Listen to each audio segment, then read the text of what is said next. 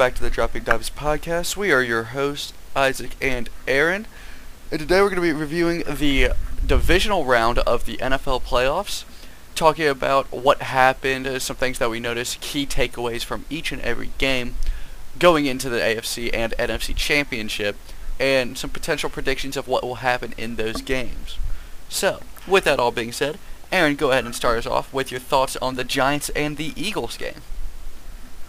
Yeah, so this game was an absolute just domination. I think a lot of people knew that this game was going to come down to that there wasn't really, like, I don't want to say there wasn't a chance for the Giants to win this, but, like, come on. You know, like, this team, the Eagles are such a well-rounded team, and they just have this, like, in every area they have really good, talented guys, and the Giants really just had a one-sided team, and I feel like the Eagles' defense was able to really stop the Giants for a good portion of that game, and I think by halftime this game was kind of, I don't want to say over, but I mean, like, it was a blowout, and the Eagles looked really, really good. We'll have to see how they do next week, but so yeah, like, Daniel Jones, like, he just looked really uncomfortable during this game. And part of that is just because the Eagles defense was just doing such a good job of keeping him in check, not letting him go outside the pocket, and use his legs to pick up more first downs. You saw how last week in the Vikings game, that was such a big thing for them in their offense. Saquon Barkley, it was really hard for him. I mean, he got loose a couple times, but it was really hard for him to really find those holes to run through. The Eagles they're a strong team, man, and like I said, this next Sunday game is going to be really exciting. But really dominant performance from the Philadelphia Eagles. I love Nick Sirianni's that face he made towards the camera. It's such a, like, those cameras, the way that it's working now, it's just so cool to see that coaches just, like, be upbeat and live with it, you know. And also another thing too is, like, Jalen Hurts and that offense ran like 6 plays, but 4 different there was 4 different options that he could do within those 6 plays. So, like, that offensive line is so good, and that offensive scheme is so good behind Nick Sirianni, is that it doesn't matter what play type it is, anything can happen inside of that play because he gives Jalen Hurts the reins to be able to do that. So it's just so cool, and it's so hard to stop. So, yeah. Yeah, I completely agree. The Eagles simply dominated in that game, and there wasn't anything that the Giants could do about it. They dominated offensively. That's, able to be seen with Dexter Lawrence. He didn't even have one pressure in this game, and he has been one of the most dominant defensive linemen in this season. And not even letting up a pressure. This Eagles O-line did a great job protecting Jalen Hurts. And as for, the Giants side of it, do you extend Daniel Jones this next offseason? That's my question. Because he really made leaps and bounds this season, and has been a top 15 quarterback, maybe even a top 10 if you would dare to say that, I guess. And I really don't know if you would. What are your thoughts? Do you think you would extend Daniel Jones going into this offseason, or do you think you'd go try to get someone in the draft or go someplace else or find someone else in free agency to pick up and potentially lead this team into the playoffs next year? So, I mean, there obviously is different methods of doing it. Don't say they should try to use the draft. If they're going to move the quarterbacks, try to get, you could try to get, like, Aaron Rodgers or Lamar Jackson, but personally, for me, in my opinion, I think you rock with Danny because he's made so much improvement in this year. I think if you give him, like, he has Saquon Barkley, who is a really good guy out of the backfield that he can lean to on pass checkdowns, and we lean to him in that sense. But on the outside, I feel like they just need to get more weapons on the outside to help him, and I think his play will get even better. This is a scrambling quarterback lead where you need to be at least somewhat mobile in this league to get around.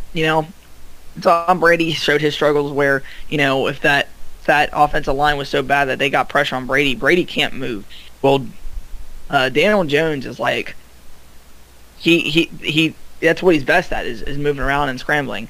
You're seeing that progress continue to go up, and he's continuing to go up. He hasn't flattened out at all. He's just continuing to go up. I'd say go for it. You'll probably get him for a lot cheaper than you'll get any other of these quarterbacks. I mean, Aaron Rodgers, that contract, I don't know if anybody wants to deal with that contract. Lamar Jackson wants a bag. So if the Giants want to be able to contend and also want to sign players, because their offense isn't amazing. They got Saquon Barkley, who is, a top 5 running back. He showed it this year. But they need more weapons on the outside for Danny to throw to, and they can't do that if they spend so much money on Lamar or Aaron Rodgers.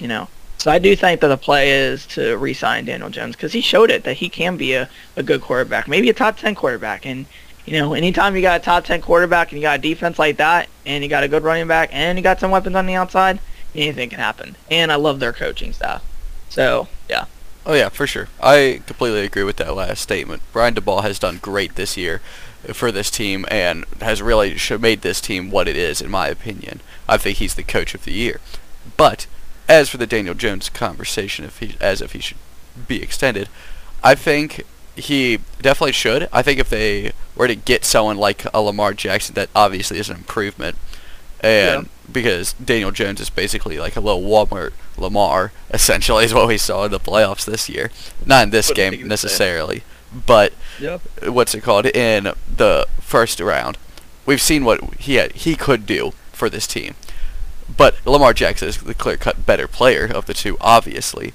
However, I don't think it's going to be the lack of wanting Aaron Rodgers or Lamar Jackson as to why they do extend Daniel Jones. I think they will extend him because Lamar Jackson's not gonna want to go to the New York Giants, because he wants to go to some place that has receivers and that will build a team around him.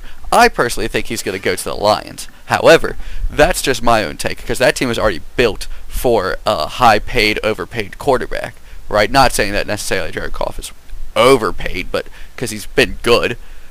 But they have a system that they could do that. And as for Aaron Rodgers signing him, I think they might, because all I think Aaron Rodgers is for the bag. But I also think that he would rather go to the Jets, where they have young wide receivers like Garrett Wilson and Elijah Moore to build off of, allow him to take that role. That's basically a playoff team if they get Aaron Rodgers, the Jets, next year. So, with that being said, I think that, Daniel Jones will get extended.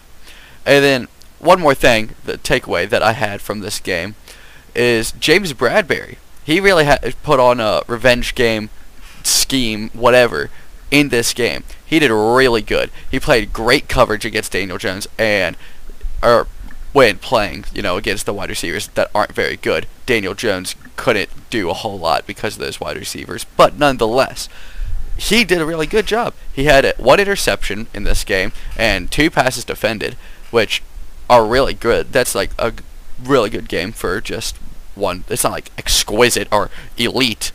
Nonetheless, though, against the team that cut you for salary when you weren't even taking up that much cap space, that's a revenge game for James Bradberry, and I really like to see that, because he's done a really good job playing the cornerback position this year. And in my opinion, is a top 7 cornerback. He's done great, and it's really inevitable in this game. I thought that was really entertaining to watch, and I hope that he could keep that same pace up against the 49ers, but at the same time, I hope he doesn't, because I want the 49ers to go to the Super Bowl, so I could be right. So, I mean, it could go either way, and I'd be fairly happy and content with it. However, moving on, though, into the Chiefs versus Jags game. I want to first talk about the Patrick Mahomes injury and what impact it might have going into the AFC Championship, right? I think that he will still be, just dominant, straight dominant in this game. I think Patrick Mahomes, as a pocket passer, is still a top 5 quarterback in the league. I think people really underrate his ability to just sit in the pocket and just start slinging the ball from there, because obviously what he usually does is he plays hero ball. He'll go out, scramble around, create a lot of opportunities, throw it deep that way. That's the Patrick Mahomes we know. However, we also have seen before his ability to sit in the pocket in every single game. It's not like every single time he's just running out the pocket as soon as he gets the ball. He's not that Kyler Murray type of person where every single time he gets the ball. Now Kyler does it because he's too short and he has to be able to see the field and whatnot. Patrick Mahomes doesn't need to do that. He doesn't do that. It's not in every single play. It's just if his offensive line collapses, if he needs to make a play, he does that. I think he will still do a really good job, even if they are sick, because they're saying that this ankle injury isn't as bad as what I was expecting it to be. I thought it was a high ankle sprain. We saw Mike Williams and Cooper Kupp miss a significant time this season from a high ankle sprain. We just saw Tony Pollard go down last week. Or no, that was this week. I was thinking last week, because tomorrow's Sunday and I'm tweaking. But we saw Tony Pollard go down with a high ankle sprain, and that's going to be a long recovery. But I think the difference is that those are like explosive skill positions. Like wide receiver and running back, you need to be running. Quarterbacks, Aaron was talking about quarterbacking while we were in our off time, and that's basically like the equivalent of being a true point guard in the NBA, like a true quarterback, like a pocket passer, doing what a base level quarterback should do. I think Patrick Mahomes is still a really successful person in that aspect, and can lead his team to a lot of success while doing that. And so I don't think his injury will take as much of a toll as I was originally expecting. I do expect to see Kelsey get a lot higher targets, and I think the offensive line in this game will have to play a huge impact, especially because they have one of the best offensive lines in football, and the Bengals have sneakily one of the best defensive lines in football. Trey Hendrickson is a great pass rusher. If they don't stop him, Patrick Mahomes isn't going to be able to run out the pocket. Patrick Mahomes will take some hits. So I think this game will really come down to, obviously, Mahomes and how well he actually plays as a pocket passer, but also the offensive line for the Chiefs. I think that will be a really big impact in that game. What are your thoughts going into this game and about the Chiefs and Jags? Yeah, so I agree with a lot of, oh my gosh. I agree with a lot of what you just said. Sorry guys, I just can't talk today. Anyways, but yeah, I do agree with a lot of what you just said there. As a Bengals fan going into it, you have to prepare that Patrick Mahomes is going to be 100%. You can't do that and be like, oh, let's blitz him. Well, Patrick Mahomes is still really, really good against the blitz. You cannot blitz someone like that. He's still a top 5 quarterback, like Isaac said, when he's in the pocket and he's just throwing. His arms, the different arm slots he can throw from, creates versatility in the way that he gets it out. He can still read coverages really well. And he's got an arm, and he's got an arm, and he's just magical. So, I would say like the biggest thing for Cincinnati Sunday is to just play their game still. Nothing changes. The offensive line for Kansas City's they're going to have Joe Theeney, or however you say his name, back. He didn't play the last time the Bengals played. He's a really good offensive lineman, left guard. And a key matchup to watch for, like you mentioned, is Orlando Brown and Trey Hendrickson. Trey Hendrickson got the best of Orlando Brown the last time they faced off. Orlando Brown's going to have to be solid on the outside, especially because Mahomes, with a high ankle sprain, the thing is with high ankle sprains is there's different grades to high ankle sprains, usually grade 1, grade 2, grade 3. Grade 3 obviously is the worst. And imagine with how he's walking right now, it's a grade 1. Really, all about a high ankle sprain is pain tolerance. That's the biggest thing. Just going out there, you're still able to do things, but it's gonna be painful. And I bet he's gonna be on I bet he's probably gonna take some painkillers probably before this game. He's probably been, his treatment. It's not like he's taking ice out of the fridge or the freezer and put on his ankle, and that's his way of treatment. No, I mean, he's an NFL player, and he's the best NFL player in the world. So he's gonna get the best treatment he can. He's gonna be ready for Sunday. So I think the biggest thing for the Bengals is to play how they normally do, adjust to what's going on. If he is less than 90%, then you'll see that obviously, and then make adjustments to that. But you got to prepare for Mahomes like he's gonna be 100%.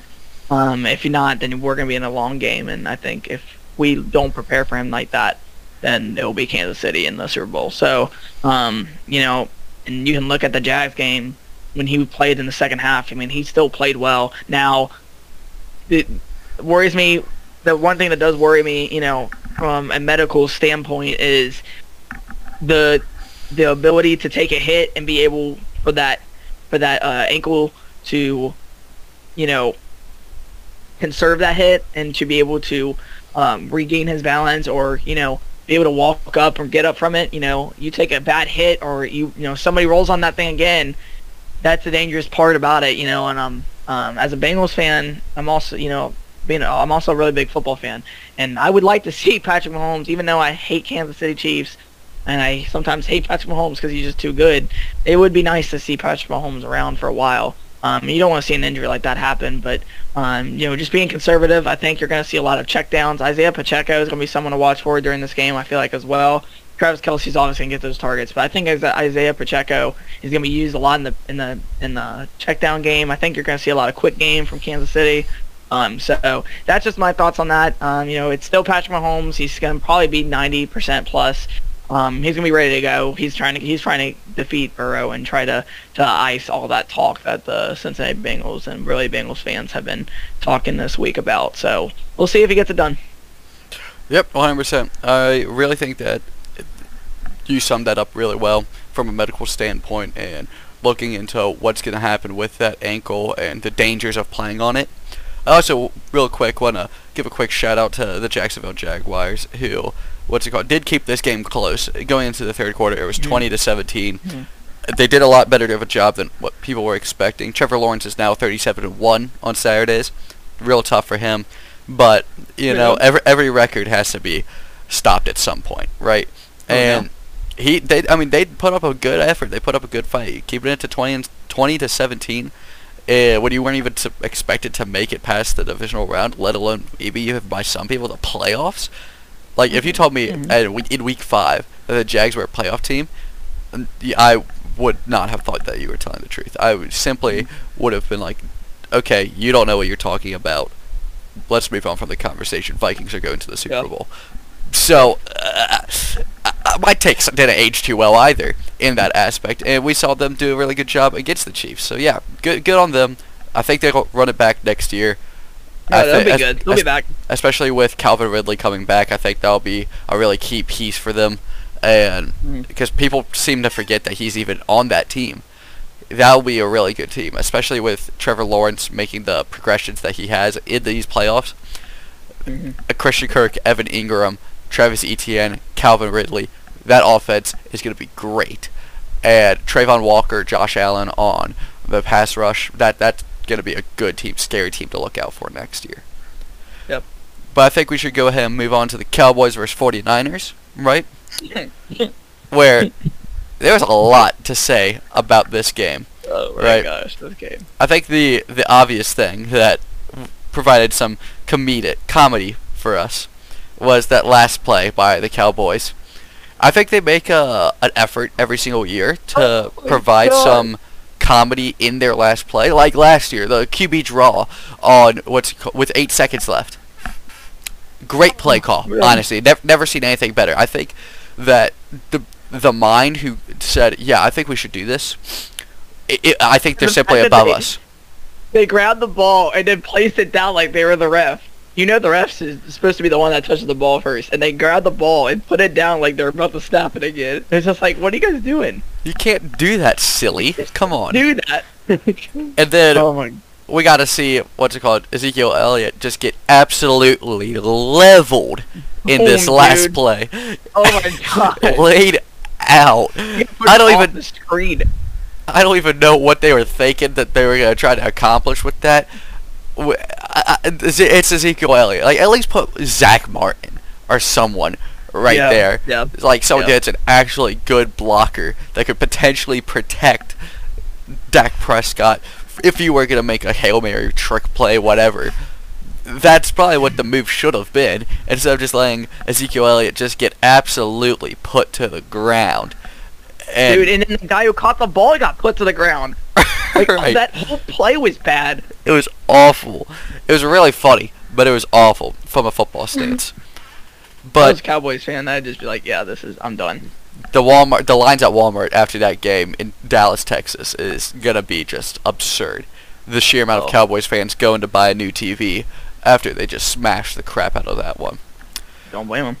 But yeah, let's go ahead and talk about the actual game a little bit more.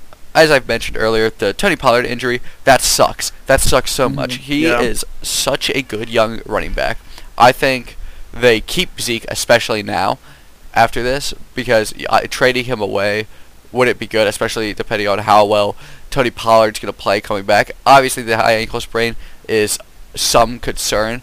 I don't think it'll be so bad that it'll affect his game in the long run way too much, right? But definitely a little bit. You'll definitely see some impacts on there from, what's it called?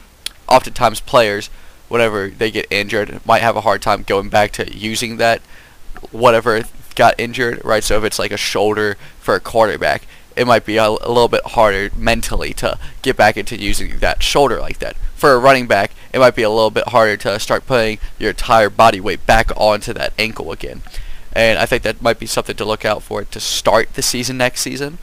But at the same time, he has so much time to heal, so much time to get right. I think Tony Pollard's going to come back next season and be completely fine. I do think they keep on to holding on to Ezekiel Elliott despite that awful trick play, not being able to block at all. That has nothing to do with his actual skill. I just thought that was funny. And what's it called? I think he's a great goal line back though. And using Tony Pollard to bring the ball up the field as your like elusive guy in the midfield and early on in drives, and then just using Ezekiel Elliott to punch it in. I think that's a really good system. They are running that this year, and it did result in Tony Pollard getting injured, so maybe rely on Zeke a little bit more, or just keep the same system and hope that Pollard doesn't get injured next year. It just sucks to see those types of things, but it is what it is. And as for the passing game, right, Dak Prescott had 2 interceptions in this game, and Brock Purdy had no interceptions in this game. So I think this also could be really played down to losing the turnover battle, right, as to why the Cowboys lost. And it sucks to see that type of thing, and especially because Dak Prescott, at least that first interception, was entirely his fault. You can make the argument that a lot of his interceptions in this season have resulted in wide receivers not being able to catch the ball and it just kind of bouncing up and so the defender getting it, right? It was his fault. Both picks in this game were his fault entirely. Completely, utterly his fault. That's why they had those turnovers. That's why they lost. It's because they lost the turnover battle. And, I mean, as for CeeDee Lamb, he had a good game. It's not like this passing game was so inefficient that they weren't even able to produce a good game for anyone. I mean, CeeDee Lamb, he still had 10 receptions for 117 yards. He didn't have a passing or a receiving touchdown, but nonetheless, that's still a good game to have for any wide receiver, and especially in the playoffs when you're fighting for trying to get to the Super Bowl. This is not on anyone else, in my opinion, on the offense rather than Dak Prescott. And obviously the play calling to end the game. But, you know, that's what it is. I'm trying to move away from that. It's just such a hard thing to move away from. Defensively is where the 49ers dominated, right? And obviously that's what we expect. The game was fairly close. At one point it was 9-9. And, I mean, Brock Purdy didn't have a single passing touchdown, which should raise some potential alarm going into this NFC Championship. Right, the running game wasn't moving super well. Elijah Mitchell was their lead rusher with 51 yards. The passing game still did solid. George Kittle had 5 receptions for 95 yards. Debo with 4 receptions for 45. But like I said, it was really the defense that performed well. You have Fred Warner, who had a great interception, right? He also had 7 tackles in this game. This was a really good game for Fred Warner in general. He played the best. He was the best defensive player on the field in this game, in my opinion. And he's just done great in this postseason. But yeah, what are your thoughts on this game after I summed up my opinions? Yeah, so I mentioned it in the past couple weeks with moving to Cowboys, the offense first. Mentioned it in previous weeks where if the Cowboys wanted to go far, and they could have gone far, This was a game that I was like, watch out, pay close attention to. This could low key could be an upset. And it's because this Cowboys offense, when they're moving, they are really really good, and it's hard to stop them. But it's all on the quarterback play, and that's how it's determined. This game was determined by how bad the quarterback play was from Dak Prescott. The 49ers defense is tough. They're gonna get at you, they're gonna get after you. But the way that you attack the 49ers defense is through their back half, their secondary. That's how you get them. You get them over top, right? And the problem is Dak just doesn't have the capability of doing that. And you saw that multiple times in this game where he just threw passes just in terrible spots. And and a big factor for quarterbacks is ball accuracy, but also ball placement. And there was a couple times in this game where ball placement was just not great at all. He'd put the ball behind the receiver, right where a corner or a linebacker. That's how Fred Warner got that interception. Was partially because of the ball placement that Dak Prescott had on the ball. He just didn't put the balls in the right spot to protect his receiver, but also protect the ball from not getting turnover. And the best quarterbacks in the league do that. They're able to put the ball in spots where only that receiver can get it. And Dak doesn't do that. And I mentioned it so much last week where turnovers. You win the turnover battle, and if Dallas wins the turnover battle, they could win this game. I fully believe that. But either yet, I said Dak Prescott, this year has been a turnover machine. He has turned the ball over so much, and like I said, this game is 19-12. They theoretically, if that crazy play, even though it was horrible, that play would have worked, and they would have scored a touchdown, this game that game would be a lot different, right? But the thing that a lot of people forget, though, is what if Dak doesn't throw those interceptions? How many opportunities could they have had to win this game? Like Isaac said, this game was tied 9-9. This was anybody's ball game, but Dak just turned over the game. And I know Dak's a good quarterback. I know he could be considered in the top 10 for QBs, but the problem is you can't have a quarterback that's turned over the ball this much. You have to play a clean game, especially against a 49ers defense like this. You're gonna have to play a clean game. And the Cowboys defense did show up too. Like Isaac mentioned, Brock Purdy didn't throw a touchdown pass. It was kind of hard for Purdy to kind of find his spots, but he did just enough to win this game. The difference, you look at Dak and you look at Purdy, is that interception. 2 interceptions from Dak and the no interceptions from Brock Purdy. It's just consistently playing up to par until the game's all said and done. It don't matter, these playoff games, it doesn't matter how you win. It just matters if you win. You just got to win the game. I don't care if it's the ugliest game in the world. Bengals-Ravens game, that was one of the ugliest games in the season for the Bengals, but they won it. At the end of the day, they moved on, the Ravens went home. Brock Purdy didn't play a clean game, but he still won. He's now going to play in the NFC Championship, and Dak's at home. Turnover battle was so key in this game, and Dallas Cowboys defense really came up and gave the Cowboys offense a chance to win this game. And Dak just sold. I mean, there's nothing much else to say from that. I'm really excited to see the 49ers play. Again, that defense is just so good. There isn't really, even their secondary, like I mentioned earlier, where the only way really you can beat this 49ers defense is over the top. Their secondary is still good enough to do that. But that's just their weakest spot on the defense, which is crazy to say. But yeah, this game was just interesting all around. Just a shame for the Cowboys, their season end the way it did. For sure. And I think also a thing that needs to be taken into account for in this next game for the 49ers, there's never been a rookie quarterback in the NFC to win a NFC championship. They've been playing there. I think there's 4 to make it. Brock Purdy is 5, but currently they're 0-4 if I'm correct in the NFC championship.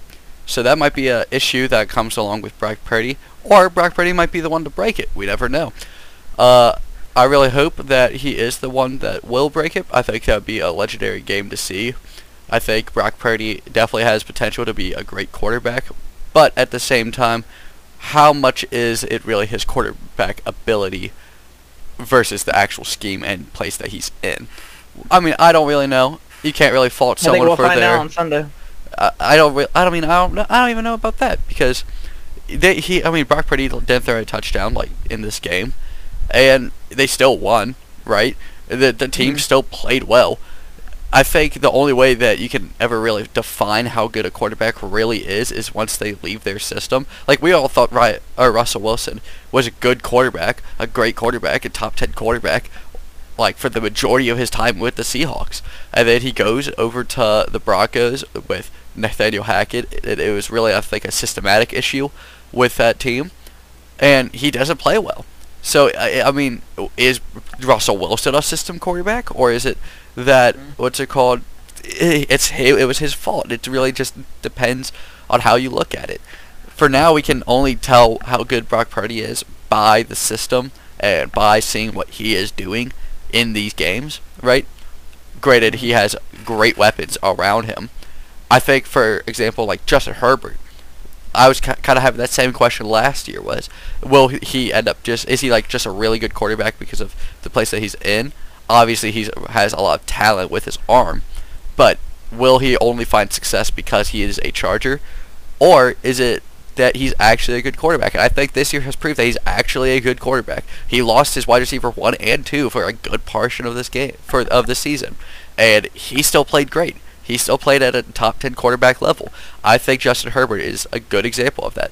Not saying that I want like Deebo Samuel, George Kittle, Christian McCaffrey, Brandon Ayuk all to get injured and then have Brock Purdy still dominate. That's not ever desirable. But No. I do want to see Brock Purdy perform well without much help. Or obviously, because everyone needs help. Without much at the help that he currently has, you know? But yeah. I understand what you mean. That's just kind of where my headspace is going into this Eagles-Niners NFC Championship. However, the one that I was postponing to last, I'll let you talk about this game first, is the Bengals and the Bills. The Bengals obviously won, so you could go ahead and start talking about them. Yeah. This game really worried me going into it. I was preparing myself every single bit that this could be our last game. And the script line definitely could have supported that. Script writers, I would have believed that the NFL was rigged if the Bills won this game because of the DeMar Hamlin situation. And I know there's a whole thing with the DeMar Hamlin thing. I'm not even going to get into that. That's such a stupid theory, and I really just don't get it. But really focusing on the football game this time, the Bengals played really good. Man, they played really, really good. Joe Burrow was lights out. Joe Burrow was being icy. He was being shiesty. It's cold. I mean, Burrow is doing, anything that he could. He plays like when it's 40 degrees or below, the Bengals are undefeated. That's an ESPN stat. They said that before the game, and I was still dying of laughter. Neither less. It is true. It is true. It is true. But the way I see it right now is Joe Burrow played a great game, but it really wasn't. Burrow played great, but somebody else played better, in my opinion. This offensive line played so good. Now, I know part of that goes into the fact that the Bills didn't have Von Miller, and that sucks. I hate injuries because it takes away the abilities for teams to go on full head, full strength. And that really does suck for the Bills. You could tell their pass rush just wasn't getting to them, and maybe that was because the Bills' pass rush was a little bit dinged up, and it was just they were ranked 27th in pass rush after losing Von Miller, so it did affect them a lot. But I remember in this game, going in the storyline, everybody was talking about this offensive line. Eric Weddle came out and said that the Bengals have a 0% shot to win the game because they can't protect Joe Burrow. Well, the offensive line did more than just protecting. They actually dominated. The run game was lights out. Besides that, Joe Mixon 5 rushing touchdown game that he had, played the second best game of his season. 20 carries for 105 yards, 5.2 yards per carry. Samaje Perine right behind him was averaging 4.7. So this line was doing whatever they really wanted to. They were dominating in the trenches. Jackson Carman looked great on the outside. He had a really good pancake on, I don't know, I think when Tremaine Edmonds on one of the run blocking plays. Scheming wise, I loved how they ran their offense. They used a lot of motioning of Jamar Chase, trying to get him outside of it, so it was really hard for the Bills defense to kind of key on Jamar Chase. And obviously the attention to Jamar Chase left other people open, such as Hayden Hurst, who had a really big game in this game. 5 catches for 59 yards and a touchdown. This game was really good for the Bengals on the offensive and defensive side of the ball. Cam Taylor-Britt had the best game of his career so far. 6 tackles, but a game-ending interception. He played a good enough defense on those outside receivers, which it's really, really hard to do that, especially against Stephon Diggs and Gabriel Davis, and obviously you got to also throw in Dawson Knox in there because he's really good as well. But yeah, Cam Taylor-Britt did really good. I think he was ranked second in PFF grade in that game. Really good game for Cam Taylor. Another big guy I want to shout out is Mike Hilton. The way that we use Mike Hilton, I love so much. He is a tenacious dude. Like, he was mic'd up during this game, and when he tackled somebody, you could hear every single bit of that tackle from him. I mean, he's 185. But he don't tackle like he's 185 pounds. He tackles like he's a linebacker. So we got a lot of good tackling corners, and I like that. Eli Apple, he was talking a lot, and as a Bengals fan, you like the confidence, but sometimes you want to be like, oh, whoa, dial it back. We know he was smoking cigars after the game. We're not at the Super Bowl yet. No, we got to win the Super Bowl first. I'm not trying to sit here and make the Super Bowl and lose it again, or lose in the AFC Championship. You know what I mean? But let's do that after we win the whole thing, right? He still played really good, good enough to against Diggs. Now I think part of that is because of the scheming that Lou Anarumo had on this offensive juggernaut that the Bills have. You could tell Josh Allen was a little bit freaked out or a little bit confused. That's because they brought pressures at any point at different times from different ways, and you saw that all the time. They would have Mike Hilton blitz off the edge, and then you would have Trey Hendrickson drop back in the coverage from that side and have Mike Hilton blitzing off the edge, while on top of that you have Jermaine Pratt coming in from the other side. Just things like that, where it's like, scheming wise, you love to see what Lou Anarumo is doing as a coach, and making it hard on Josh Allen. Now I'm gonna let Isaac kind of talk about the Bills standpoint from this, because this is his team. But from the Bengals standpoint, I really loved how we played this game. This team's got confidence. Zach Taylor's got confidence. This whole team's got confidence going into head. I'm not gonna say Burrowhead yet, because we gotta win in Arrowhead a couple more times for me to say that personally. But this team's got a lot of confidence going into the game. Their pass rush was amazing. I thought offensive line was amazing. Every single aspect of the Bengals team was just great on this game, and this was a really good game for the Bengals. But I'll let Isaac talk about what he saw from the Bills side. Yeah, for sure. And I just want to preface it. I think that this game was a lot easier for me to digest than last year's loss to the Chiefs, because that game was so close. You knew that we could have easily won that game. Our offense was moving. If we won the coin flip, potentially we could have scored on that. Now we never actually know, because butterfly effect. We win the coin flip and then don't score or something, right? This game, the Bengals simply played better in every way. There was no aspect of football that we played better than the Bengals in this game. So they 100% deserve this winning. I'm not going to come out here butthurt like, we should have won this game. That we should have. Wearing white jerseys. Exactly. Yeah, they were wearing white jerseys. The snow. They were blending in with the snow. No, that's just idiotic, not smart takes to have about this game. We played worse. An objective fan of any team should be able to acknowledge when their team played bad. So let's get into it a little bit. What went wrong? Everything. I could conclude there. However, I'm going to go a little bit more in depth with it. right? The line work was absolutely awful, right? Starting off with our offensive line, we did not protect Josh Allen whatsoever. And when it came to that, Josh Allen did a all-right job scrambling, but it definitely wasn't one of his best. Now, can we attribute that to the snow, potentially? Yeah, however, we can't really. Look at what the Bengals offensive line did. Now, however, I think that could play into the Bengals having a really good offensive line game. However, I think it more attributes to our defensive line. Not trying to discredit the Bengals in any way, shape, or form. However, I agree. Our defensive line, we spent exclusively first and second round picks, and none of them showed up. They did not perform whatsoever. Did not create any pressure at all. Greg Rousseau is one of the best defensive edge rushers, young defensive edge rushers in the league, in my opinion. He did not show up in this game at all. Like you said, didn't have Von Miller, didn't really do well, right? And I think that really made a big impact on this game. It was a similar situation against the Miami Dolphins. Our defensive line, they had a really banged up offensive line, and our defensive line didn't get a sack. And the only person that got a sack against the Dolphins was Matt Milano, right? And he's not the one who's every single play going in and charging it to try to get at the quarterback. It's our defensive line.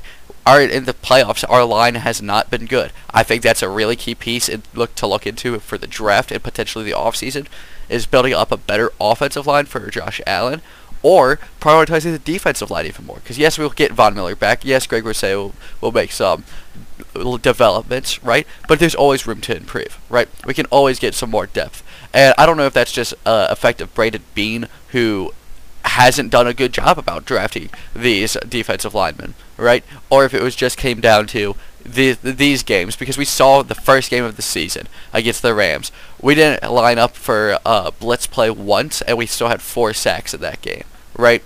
So we know that this defensive line can be good. They simply didn't perform well. And that can be attributed to the Bengals' offensive line just as much as it can be attributed to the Bills' defensive line playing bad. It goes both ways. It takes 2 to make a defensive line bad and not work, right? And then as keep on going with the defense, right? We did not stop running zone coverages. That very first play when in that very first drive when Jamar Chase got wide open, right, and just for that touchdown, was immediately when a good defensive coordinator would have switched a scheme. Because the entire time, or at least the majority of the time, we were running a zone covered system. A zone coverage system will not work against the Bengals. I understand not wanting to shadow these elite level wide receivers. However, I really think that you could have got away with putting Taron Johnson on Tyler Boyd, Kyrie Elam, who is a great young physical quarterback, on T. Higgins. T. Higgins still would have done great. Don't get me wrong. There's no stopping this team. However, I think this system would have worked better. And then a mixture of Jordan Poyer and Tre'Davious White on Jamar Chase. I think that should have been what they should have done. However, Sean McDermott and Leslie Frazier just don't know when to stop. They double down whenever something isn't going well. They think that they are right so much that they refuse to make the change, and that's real annoying. And as I mentioned before, putting Tre'Davious White on Jamar Chase, I thought that would have been good. Apparently in this game, it simply wasn't. He had 2 PIs, not easily, in my opinion, his worst performance this season, right? Not that he has a huge sample size, but after seeing such a dominant and great performance last game, I was really hopeful for this game, and it just didn't come out well. He had 2 PIs, and it showed its impact on this. So moving on over to the offensive side of the ball a little bit more, Gabe Davis didn't show up. Last year, I mean, even this year, I was talking about playoff Gabe. He had a great game last game. Last year, the divisional round, he had 4 touchdowns. That's the most in any playoff game by a wide receiver in NFL history, right? I was expecting something like that, right? Him to come out, perform really well, right? And he just didn't. He didn't come to play. I think that might be something that we need to look into potentially in the offseason, is potentially upgrading our wide receiver too, or maybe not. I think if we do try to do that, we would have to do that in the draft. I mean, we drafted Khalil Shakir this year, who I was not very high on to start. These playoffs really made me a lot higher on him. But even then, it's not like he got targeted a lot. It's not like that's going to be the case, right? And then the other wide receiver that we are associated with is Stephon Diggs, right? And there have been Bills fans complaining about, oh, well, he wasn't targeted in this game. There was too many. He kept on getting double teamed. That's a lie. He was targeted 10 times. He only caught the ball 4 times, right? Now, granted, some of those were some poor passes from Josh Allen because, like I said, everyone played bad in this game. It wasn't like Josh Allen was going out there playing hero ball to the best of his ability, because he wasn't. There were some times where there were issues.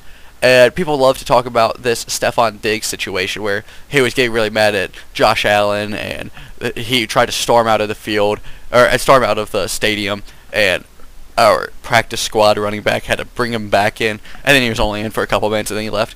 Isaiah McKenzie apparently caught up with him, figured out the whole situation. He's just really pressed about losing the same way over and over again, which is completely understandable. It really sucks. Everyone has that same mindset in losses like this. It's just Stephon Diggs is an emotional wide receiver.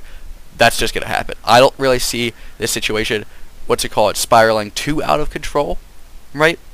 And unlike another situation that I'll talk about in a minute.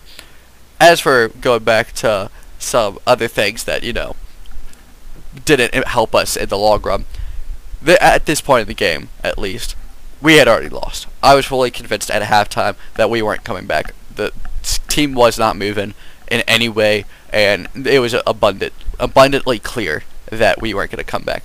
And then the loss of Tre'Davious White and Jordan Poyer in the fourth quarter, whenever they had that really awful hit. That was a scary hit, helmet to helmet, with our own two players, two of our best, no, I would say easily our two best defensive players, debatably two of our three best players on the team in general.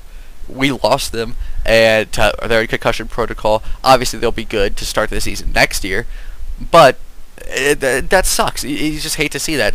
That kind of really definitely limited the amount of what we could do in that fourth quarter. Not that we could have done much based on how this game was going, but it still sucked.